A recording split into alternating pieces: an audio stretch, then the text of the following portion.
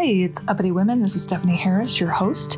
Our guest today is Hannah McCollister. She hails from South Bend, Indiana, and went to school at the University of Virginia, and then got a master's at Arkansas Tech. She came to Arkansas to work for Teach for America, and she was there for almost 8 years. So she started as a teacher in Stuttgart, and then became a manager of teacher leadership development, a teacher coach.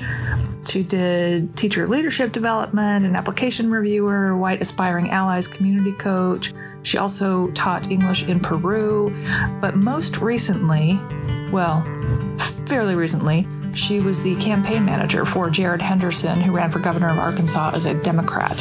He unfortunately lost, but Hannah learned a whole lot, especially as someone who had never worked in politics, and what a fun experience to run a gubernatorial campaign, but you'll hear more about that. She is a yoga teacher and figuring out what she is doing next. So I'm glad that she stayed in Arkansas. I'm excited to see what she does next, and hopefully she'll come back and talk to us again. So enjoy the episode.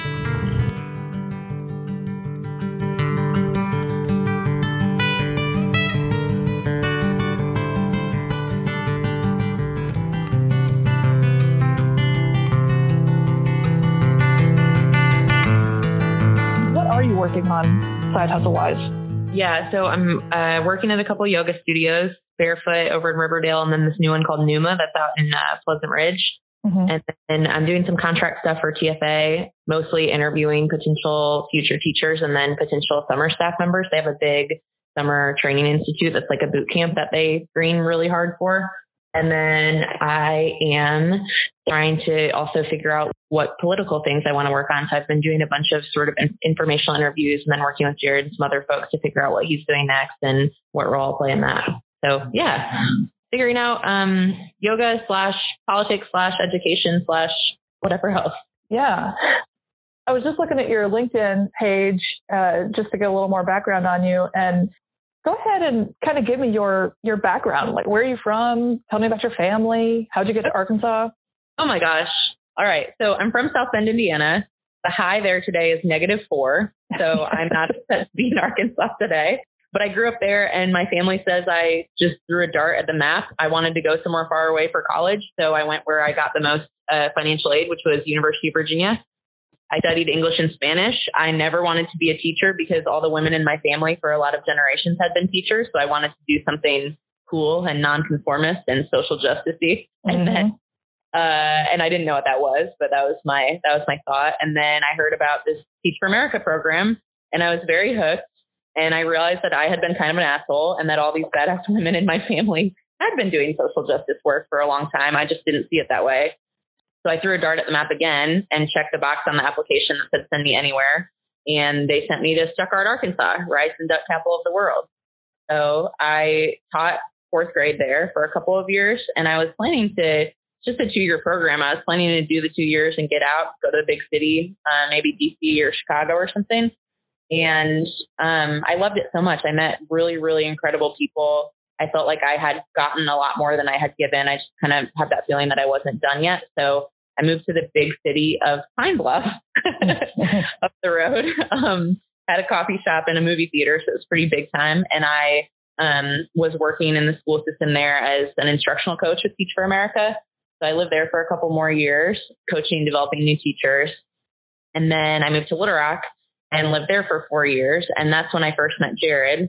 So I was leading our teacher support and development wing. So I was working in about 24 different school districts and overseeing all the programming. So we bring in all these new teachers from all over the country. Most of them have never been to Arkansas before. Most of them are not ed majors. And so obviously they have a lot to learn. And so my job was to give them the training and the support and the coaching that they needed to be able to be successful in their 2 years in their classrooms in rural Arkansas. You said you were in Little Rock for 4 years, and that was in the more administrative role? Yeah. Mm-hmm. So you weren't teaching during that time? That's right. Yeah. I was spending a lot of time in classrooms, but I wasn't actually teaching. I was supporting a couple hundred new teachers per year. Right. So was Jared already there when you got there, or did he come along while you were in that position? So Jared, I met Jared the end of my time in Pine Bluff, right when I was about to move to Little Rock.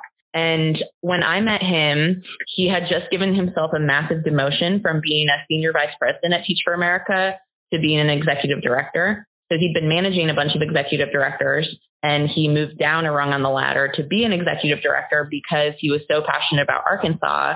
And there's an opportunity to split up. When I was in TFA at the time, it was called the Mississippi Delta region, and it included both Mississippi and Arkansas. And there's an opportunity to split the two states up and have just an Arkansas region. And so when I first met Jared, I was like, this guy is either totally nuts or he is the real deal. And so, I talked to him and was trying to figure out if I was going to stay in Arkansas or Mississippi or what. And I really liked him. He had a really clear vision. He was super passionate. He had a lot of big ideas. So I decided to stick around and work with him. And I ended up working with him for 4 years and just found him really visionary, really inspiring, really empowering, like a straight white guy who knew what was up with diversity and inclusiveness and all of that. So yeah, that's how I met Jared. We'll get to that when we start talking about the campaign. Mm-hmm. So what was I often wonder when I come across CFA folks, what their impression is of the state, because you come into these are they all low performing schools? They have to have a certain poverty index level to have CFA teachers. So yeah, most of them are really under-resourced, underperforming. So I would guess, kind of come into this sort of stereotypical poverty-ridden area of Arkansas, the people we see on the news when anything bad happens. And talk to me about your impressions of the state and how, if and how they've changed. Yeah, that's a great question. I think it's interesting to frame the question that way because coming into it from a school perspective, it didn't feel like that to me at all. Like the school that I taught at in Stuttgart, yes, was under-resourced, yes, was underperforming, yes, had a really high free and reduced lunch population, but kids are kids everywhere. And the kids that I met were really amazing. Their parents and their families were really awesome, very involved, wanted all the same things for their kids that my family and the families that I went to school with wanted for me and for my friends. And so the biggest culture shock to me wasn't living in an area with high poverty. The biggest culture shock was just living in a small town. If I go to Walmart, I'm going to end up having 5 parent-teacher conferences in the frozen foods aisle because that's where everybody goes. Or if I, go to the Sonic, I'm going to, see some of my students' older siblings or whatever. That kind of just the tiny, close-knit community was the biggest shock for me. So I think my initial impressions of Arkansas were, really positive. I genuinely loved my principal at the school. I learned a ton from the other teachers I worked with, especially my mentor teacher who had taught 4th grade for 12 years before I got there. But living in a small town was definitely new. I thought I was from a relatively small town, but it turns out my hometown's the same size as Little Rock. And it's actually very large and well known. So yeah, just living in a more rural kind of farming community, having to drive an hour to get to a Target or a Starbucks was the bigger shock, I think. Yeah, I mean, South Bend has one of the most famous universities I know in the world, probably. Notre Dame for any of you listening who may not know what I'm talking about. But so I guess maybe that says something about me, that's what I focus on is what I assume my own stereotypes of people. Because when I came to Arkansas, I was in Little Rock and I had lived here before. So I went to high school here for 1 year. I graduated from Central and then I moved to New York. But when I came back in 2007, I was just going to finish school and leave because it just was not where I wanted to be. Mm-hmm. And so maybe that's why I come at it from that perspective. I talked to Trish Flanagan and I was just editing her interview with me for the podcast. And she started Future School, the charter school in Fort Smith. That's awesome. What she said was, to her, the biggest problem in retention and success is motivation, and that so many kids just lack the motivation to be there. And so that's the biggest challenge in her mind, is getting kids to understand, to give a shit basically, and to understand that if they can just stick it out, it's going to be better for them in the long term, and really making them partners in their education and looking at her perspective, or her kind of model is more entrepreneurial based. Mm-hmm. Mm-hmm. Can you comment on that? Yeah, that's really interesting. Yeah, I love Trish. I love the Future School. I think she did some really awesome things there. And I certainly agree with the part about kids being partners in their own education and having opportunities to innovate and be entrepreneurial. I think that is really important. I didn't see it as a motivation problem. I saw it as the importance of teachers who are able to see potential in kids and then give them opportunities in the classroom to tap into that. And that might sound really lofty and high level, but to me, I really haven't met kids that are inherently unmotivated. I've met hundreds of kids that feel like school is not a place for them, and school is a place that's really oppressive, or that's really boring, or that doesn't challenge them, or that is just there to slap a label on them or make them take a test and then tell them what they're worth based on a number or a score. And so I think that's why I spent so much time in the sort of teacher prep and teacher development side of things, because I think when kids have teachers that are able to see the potential in them and then find ways to tap into that, whether it's through a project or a leadership role or an extracurricular or whatever it is, that can just make such a huge difference. But to me, I would argue that it's not that kids lack the motivation, it's that they've had some experiences in a system that is designed like a factory to weed out the kids that are not going to be productive workers in our society. And that's very limiting. And so when kids have somebody that can see their potential and give them a way to tap into it, I think that makes all the difference. So when you are in a system that is so test focused, this kind of factory, the way you describe it, how do you give them opportunities to really shine the way they should be able to? Mm-hmm. I think everything starts with relationships. And I was talking about all these awesome non-TFA teachers that I met in Stuttgart, especially my mentor. And I think that's one of the biggest lessons I learned from them. The relationships that they had in that community were just so much deeper than the ones I was going to be able to have as an outsider, especially in the beginning. But being able to connect with individual kids and be like, I see you. I know what you're capable of. I know your family. I know all of these things about you. I know who you really are down deep at your core. I think that part is really fundamental. And then I also think being able to allow kids to form opinions, to problem solve, to say yes or no, to have discussions in class. So getting away from the culture of just like worksheets and tasks and repetition, and moving towards things that allow kids to read, to write, to think, to speak, to do things that are challenging and creative and fun. I mean, that's like, as a 31-year-old woman, like those are the things that I enjoy doing in my jobs. Like when I have the opportunity to do that stuff, that's not just rote procedural memorization type stuff, but that really lets me tap into my brain power and form opinions about things. I think that makes a big difference too. And then the other thing I'll say is sometimes with, the culture of our schools and accountability and testing, some of that stuff you're just going to have to do, but finding ways in or out of the classroom to let kids tap into that, I think also really matters. So one of the reasons I loved Jared and decided to go work for him for so long is because I had this idea for a student leadership initiative. Well, really two of my teachers that I was supporting in Pine Bluff had this idea, and they're like, hey, we have all these kids. We know they have a ton of potential, but they're not in band or football or cheer, and there's no other extracurriculars at our school. So they just leave school and go get in a whole bunch of trouble. And we feel like if there's something else for them to do, they might be able to use their energy more productively. So they started this dinner series where teachers would pick one or two kids from their class and say, hey, come on a Wednesday night, wear your church clothes. We're going to talk about leadership. We're going to give you a certificate saying, we see leadership potential in you. And we're just going to see what happens. And it went really well. Teachers were coming back to me saying, it's been a month and this kid has totally changed their behavior in my class. And all it took was that one pizza night in the school library. And my old boss before Jared was like, okay, that sounds fine, but that's your side project. Focus on, what your goals of your actual role at Teach for America, get that stuff done. And then if you have time, you can work on the student leadership project.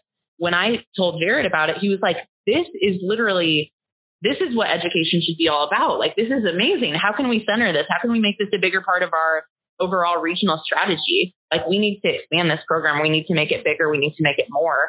And so under Jared's leadership, we expanded that program to hundreds of kids in Arkansas. We had kids who started community gardens. We had kids who started race dialogues, getting kids from different social cliques who wouldn't normally have conversations about race, class, and privilege to talk to each other. we had a group in Helena that has recorded 2 10-track albums. Their whole thing was like, they built a recording studio in their English teacher's classroom, and they were like, people think Helena is terrible. It's actually not. We need to get the word out about that. So yeah, I kind of went off on that one, but that's one of the big things that inspired me about Jared was him being able to say like, yes, this is a way that we can leverage this to give kids more opportunities outside of the classroom than they might otherwise have. You know, that is a good segue because first of all, I think I was conditioned to think that everyone should go to college. And I have come around on that. We all have our different ways of, achieving whatever success looks like to us. But so I like the idea of finding these kids who may not be in band or cheer or may not be on the college track at the moment, but we can see that potential in them. And it also just gives them ideas, different ways to think about themselves. But also I like this because one of my, and let me just say that I have very limited knowledge or experience in the education system as far as its structure and how it works. But one thing that annoys me about the public schools is that they're not allowed to be nimble and try and be innovative and try different things. That apparently is what charters are supposed to be for. And this is something that Trish talked about too. She's like, well, if we're allowing waivers for who's allowed to teach in charter schools, then doesn't that make that requirement kind of arbitrary? Why is it okay, for us to not have a licensed teacher? I don't know if I'm using the right words. Why is it okay for us, but then it's not okay for the public schools? So, what you're talking about, these programs in TFA, why can't that be done in the public schools, just in the regular educational system? Yeah. I mean, I think that's the right question to ask. And just to be clear for me, everything I just described was in 95% traditional public schools. TFA, we place a few teachers in a couple of charter schools, but we're mostly in traditional public. And so this was all teachers employed by their school districts who just also happened to be part of Teach for America, going to their principals or their vice principals or whoever and saying, hey, can I start that? My kids want to start a community garden. Can I do that? Like, my kids want to build this recording studio. Is that okay? And I was really kind of surprised, but very inspired by how many school leaders were like, yes, please go ahead and do that.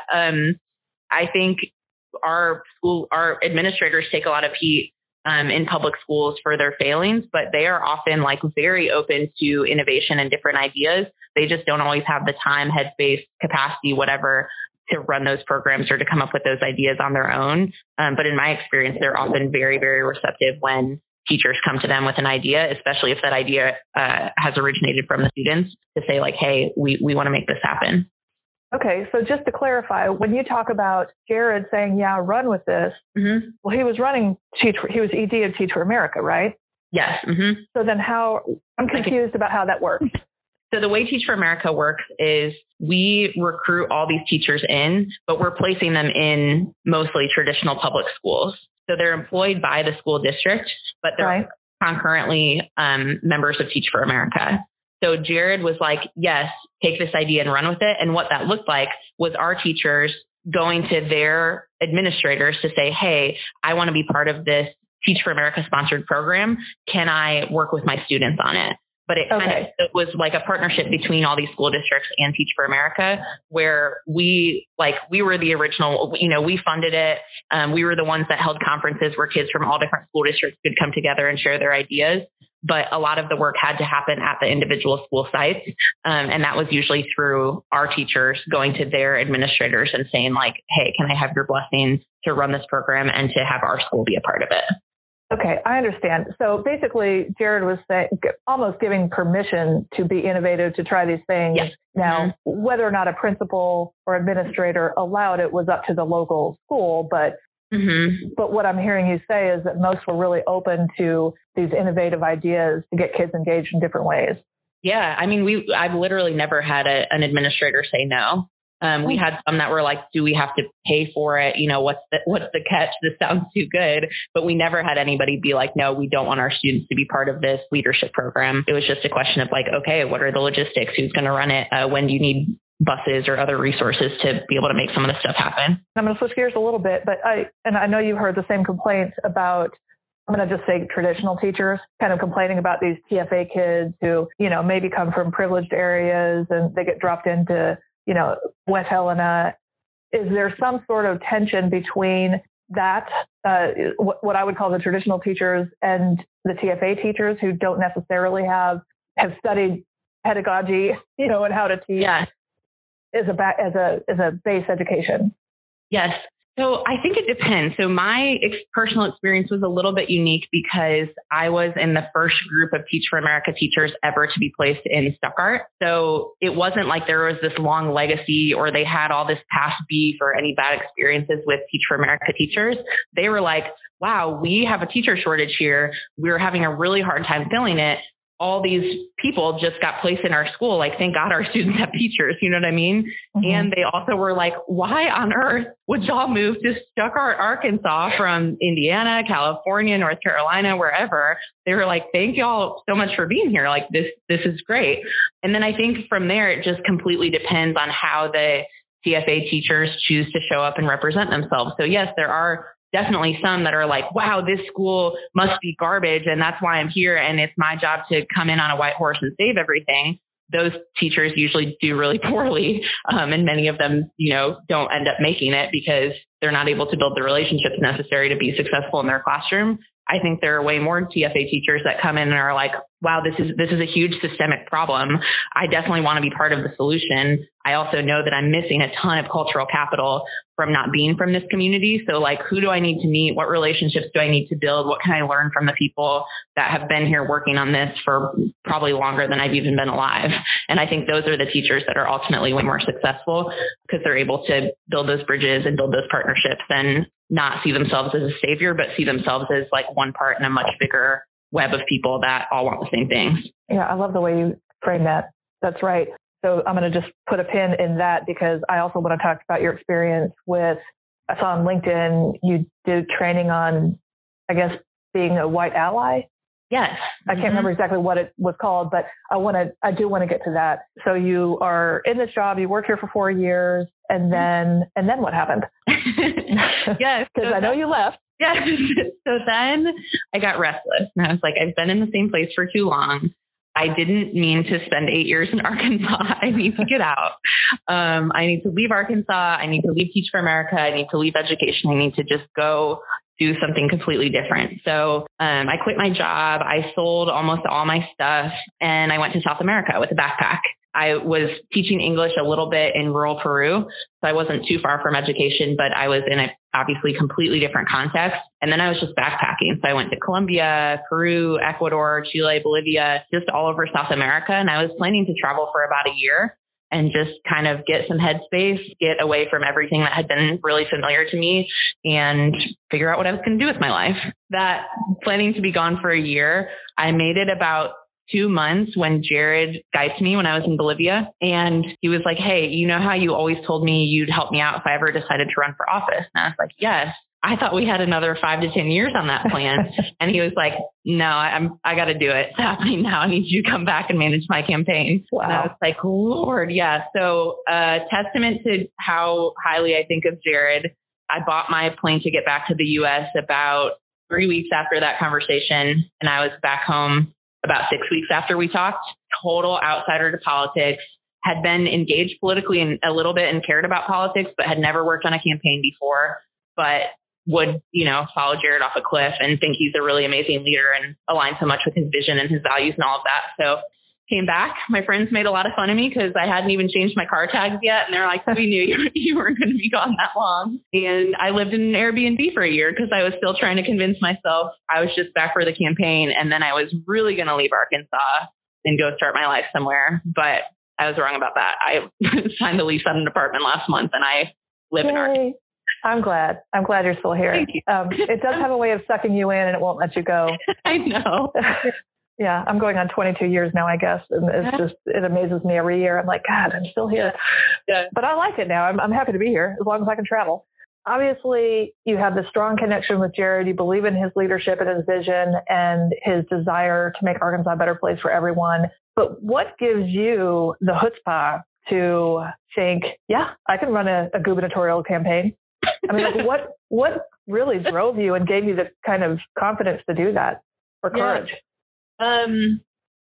Such a great question. I don't know. I think the very honest, biggest answer to that is just that I didn't know what I was getting into. I didn't realize what a big deal I was going to be and how impactful that role was, which probably sounds really stupid to anyone who's listening and knows anything about politics. But if you keep in mind that I was a huge outsider and Jared was like, you have built organizations from the ground up before, like you have supported huge teams of people. You have, gotten things done, even when it's really messy and complicated. Like you have all the right skills.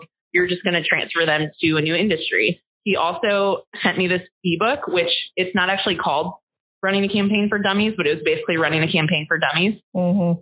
And I read it while I was in Bolivia and was like, okay, yeah, this makes sense. Like I know I have an immense learning curve, but the work itself of, having a vision, like designing a vision with a group of people and setting a strategy in place and managing data and working towards that vision and managing people and building relationships and raising money, like that was all work that I had done before.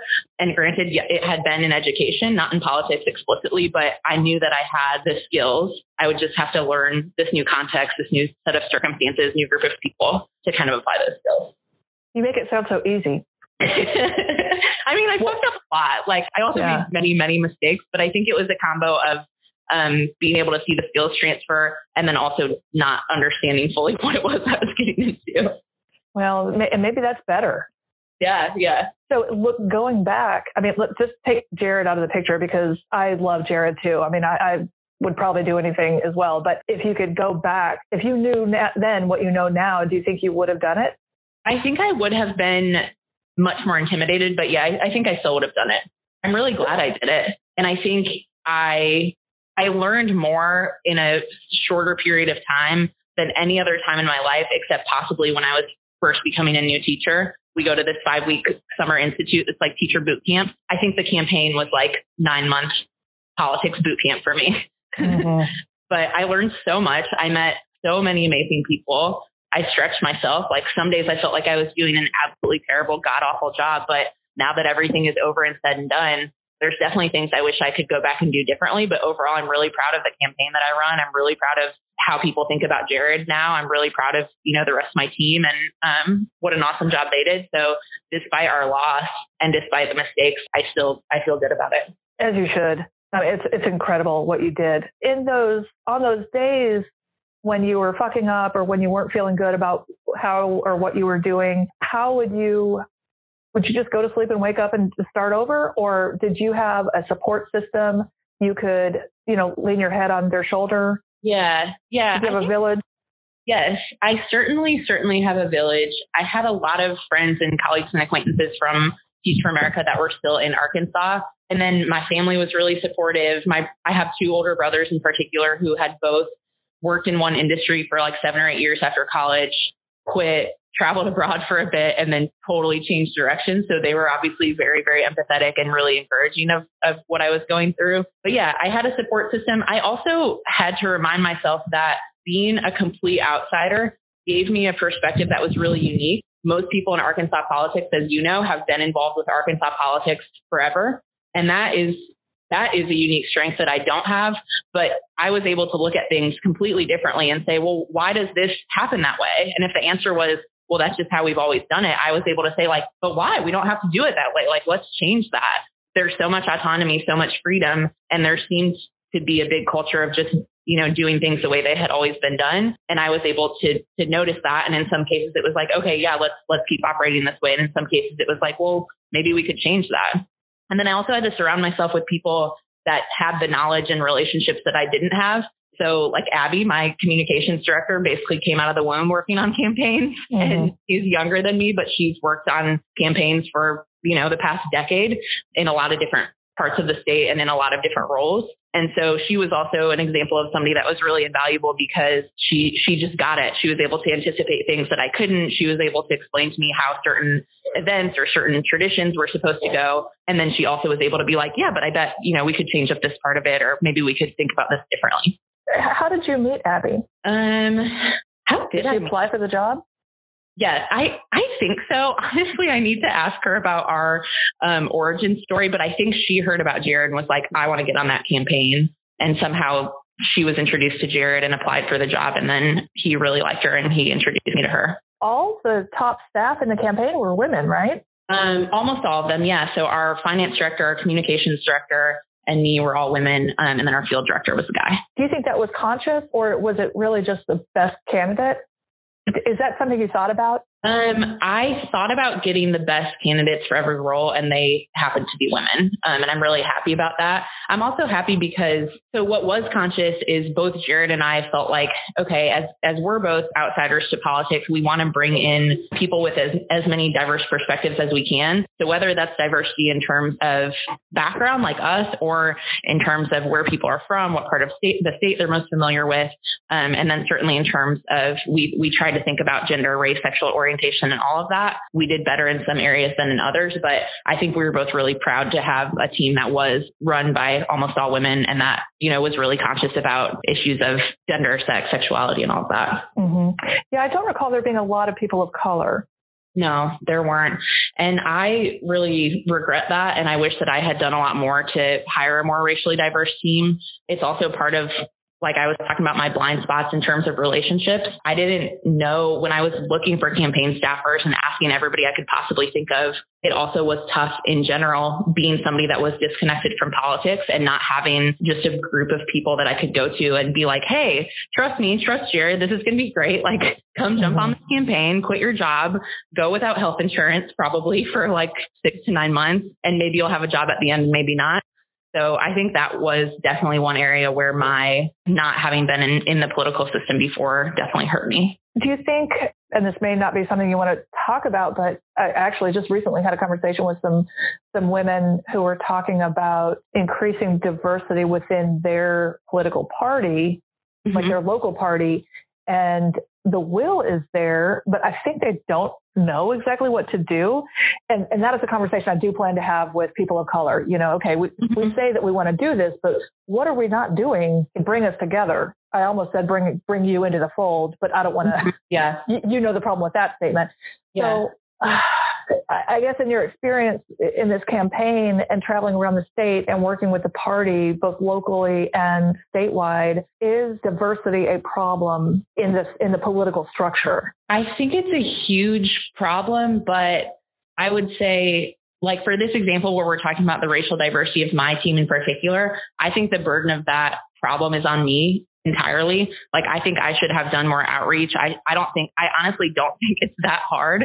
Like, I've been at meetings where it's a bunch of white women being like, there's so many white women here. Like, this is so bad. And it's like, okay, well, what are you doing? Like, there's so many groups out there that literally exist to champion causes of people of color. Why wasn't I going to the AKA meetings or the ACLU meetings or the NAACP meetings or whatever to say, like, hey, what awesome young people or what awesome people that have the capacity to work on a campaign do you know? Can I meet them? Can I get coffee with them? What recommendations do you have? Okay, I'm at coffee. What recommendations do you have? Like, help me widen my circle.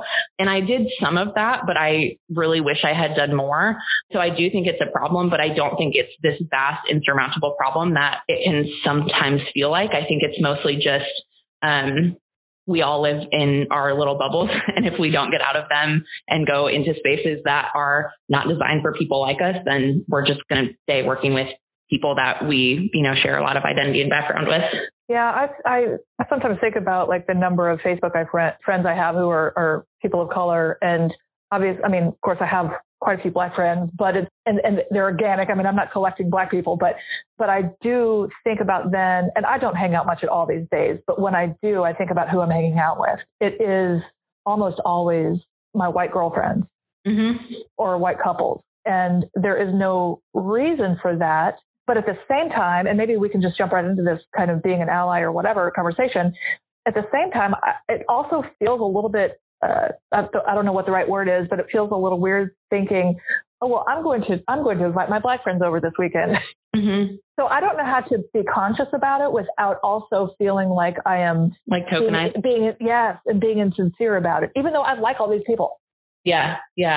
I have a ton of privileged identities, but the one that I have that's not privileged is being a woman. Obviously, you too. That's mm-hmm. this podcast. So I know it's not the same, so caveat on that, but I put myself in the shoes of a woman. And if there was a dude that I knew that was like, man, all my perspectives are so informed by other men. And like, I love my man friends and they're diverse in their own ways, but like, I really wish I had some more women around. And, you know, assuming all of this is happening in like a non-creepy, whatever dating or sexual type of way, I would be like, awesome. I applaud you. How like, and if a man approached me with that sort of ethos and with that, again, I can see that happening in a really tokenizing way where a guy's like, hey, can you weigh in as like the resident woman, and me being like, no, go F yourself.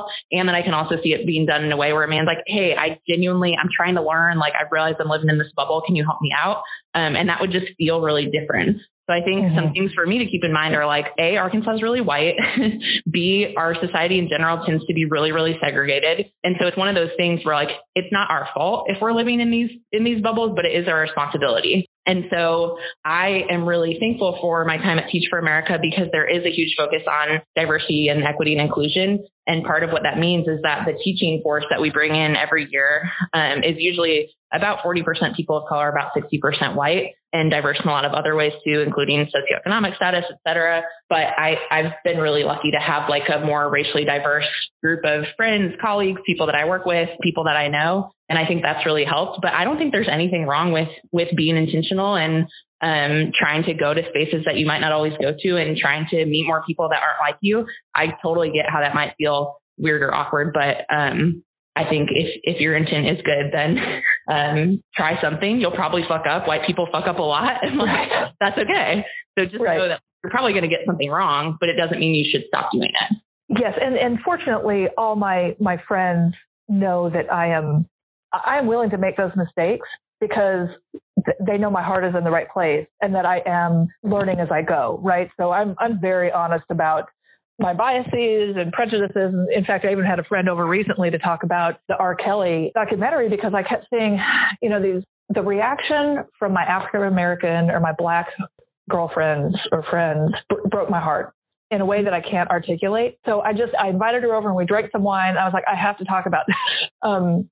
Because I knew that I don't want to say safe, but I knew that she trusted me to be coming from the right place, because I was trying to learn about the perspective of Black women. And I'll use an example that I used with her. When Handmaid's Tale came out and all of us were, freaking out and saying, oh my God, we feel this oppression, maybe not this extreme, but like we could really relate to that show. And she made a comment on this woman I know made a comment on Facebook that said, oh, y'all white women, this is how we Black women have felt for 400 years. Mm-hmm. And I commented and I said, it's interesting because I know that in my brain, but until I saw this show, and I'd actually read the book a few years earlier, but until I saw the show, I don't think I could empathize in the same way. Her response to that was, well, why do you need a show to be able to empathize with me about how I feel? Mm-hmm. And it started this conversation. It was not a bad conversation. It was good, I think, to have it. But it was like, well, it's like, you don't do the cancer march until you're affected by cancer. It's hard to, even though intellectually I know about prejudice and institutional racism and all of those things, it's really hard to feel it in my gut the way I do if I feel oppressed about something. Does that make sense? Yeah. Mm-hmm. And so I think that there are a lot of people who are afraid to have those conversations because it doesn't feel good. When she says, what's your problem, white lady? Why did it take this to do that? And I'm not afraid to have that conversation because I know it's part of my learning process. But I do see a lot of people too who make people feel, whether it's men talking to feminists or, the Me Too movement or whatever it is, or, me as a white person trying to have this conversation or learn from Black people, I know how it feels to feel bad when they respond to you in a way that's like, we're not here to make you feel better. Figure it out. Yeah. Right. Yeah. Or they just kind of shut you down, or you shut down because that's the way you react to it. And I just think that there's so much of that going on and we're not listening to each other. Yeah, I think that's right. And the other thing you're making me think of when you're talking about like, being willing to make mistakes, being willing to be wrong, like being willing to have tough conversations and all of that. There's also, I don't know if you are familiar with this or have seen it, but there's this like hallmarks of white supremacy, like tenets of white dominant culture. And that resource has been invaluable to me because it helps me take myself out of it and not take things so personally in that situation. Because to me, one of the the root causes of what you're talking about is that we want to be perfect. We don't want to make and we meaning white people, white dominant culture. We want to be perfect. We don't want to make mistakes. We want to be able to think with our head rather than feel with our heart. And there's all these things that have been baked in the cake of our society that we may not even be aware of. And we may not be aware that that's part of a larger white dominant culture. We may think that's just us and who we are and our personality and stuff like that. But I think it limits us from being able to let our guard down, make mistakes, not feel like we have to be perfect, be vulnerable, have emotions rather than just trying to intellectualize things. And so I think that's a part of it as well. And what is it called? If you I can send you a link later. There's the author name is Tima Okum, but it's called White Dominant Culture or Tenets of White Supremacy Culture, and super interesting. And you'll probably laugh when you read it because you'll be like, oh, I totally do this. Like, I'm such a white person. Like, great. Now that I have this awareness, maybe I can work on some of that stuff. Yeah, I am such a white person. But I'm trying to be woke. Okay, getting back to the campaign. Yeah. Talk about the sort of the good, the bad, the ugly. Like, what did you take away from it? Yeah. Okay, I'll start with the bad/ugly. Okay. I was thinking about this, knowing that it's, upbeat women, and part of my perspective on here is as a woman campaign manager, and as a woman campaign manager who is totally new to politics, I got many kisses on the cheek. I got many come-ons from people that were in powerful positions that I needed to build relationships with.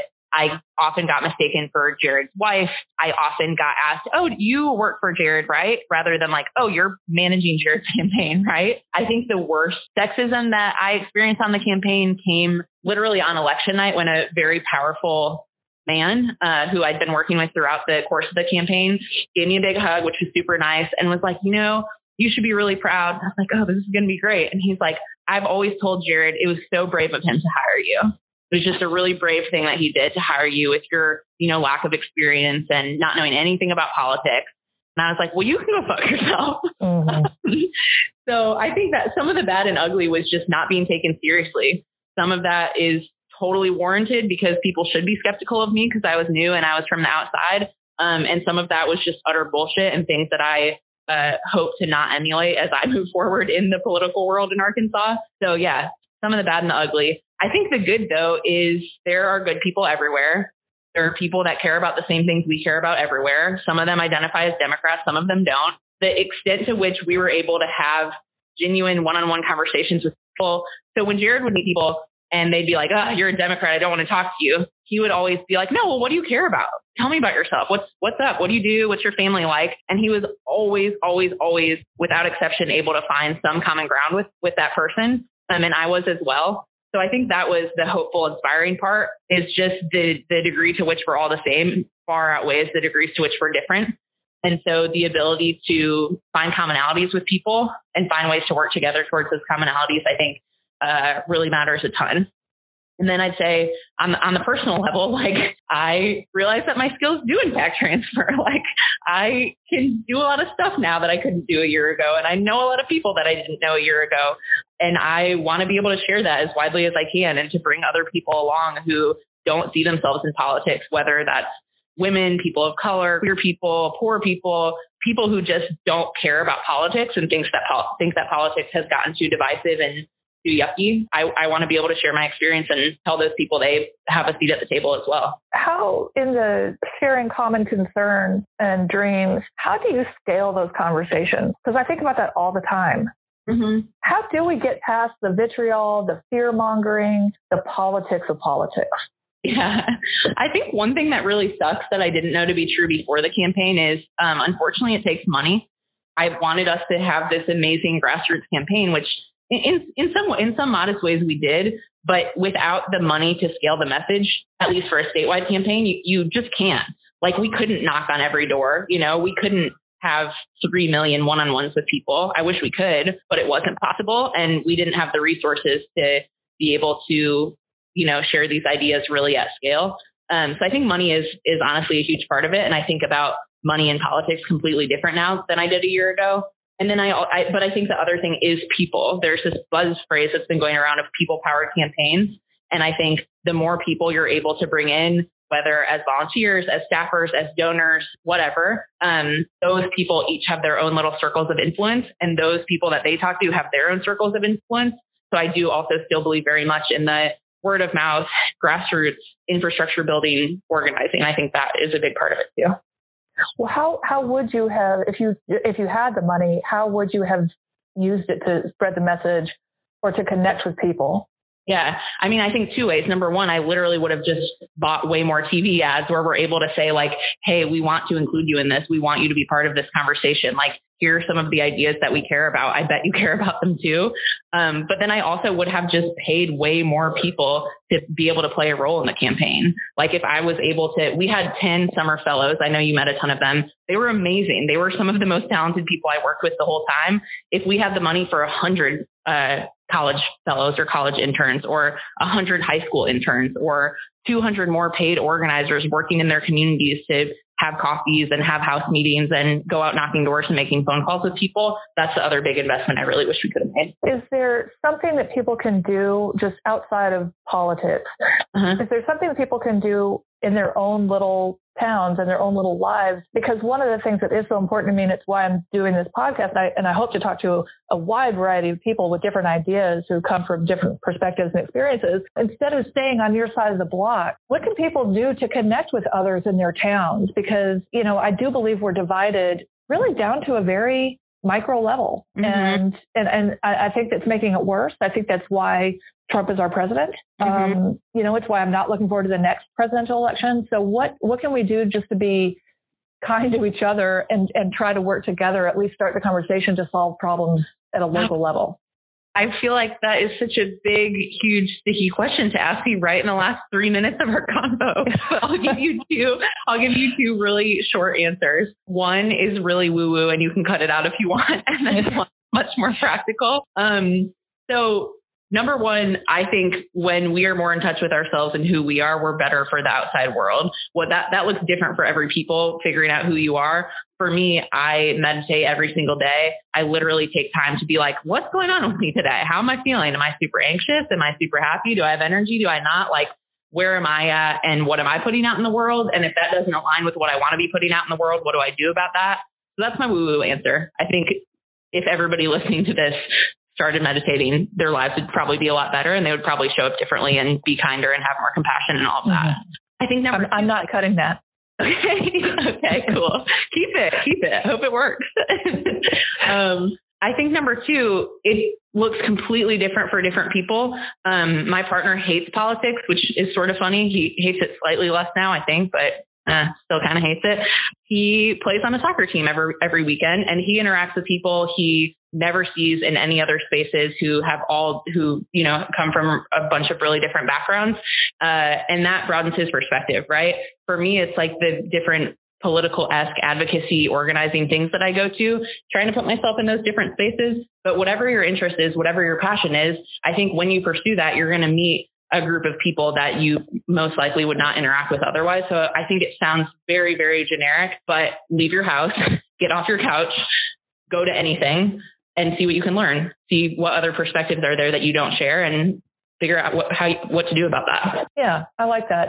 I don't know how to articulate this. I like to learn about other people's perspectives because I think it strengthens my own.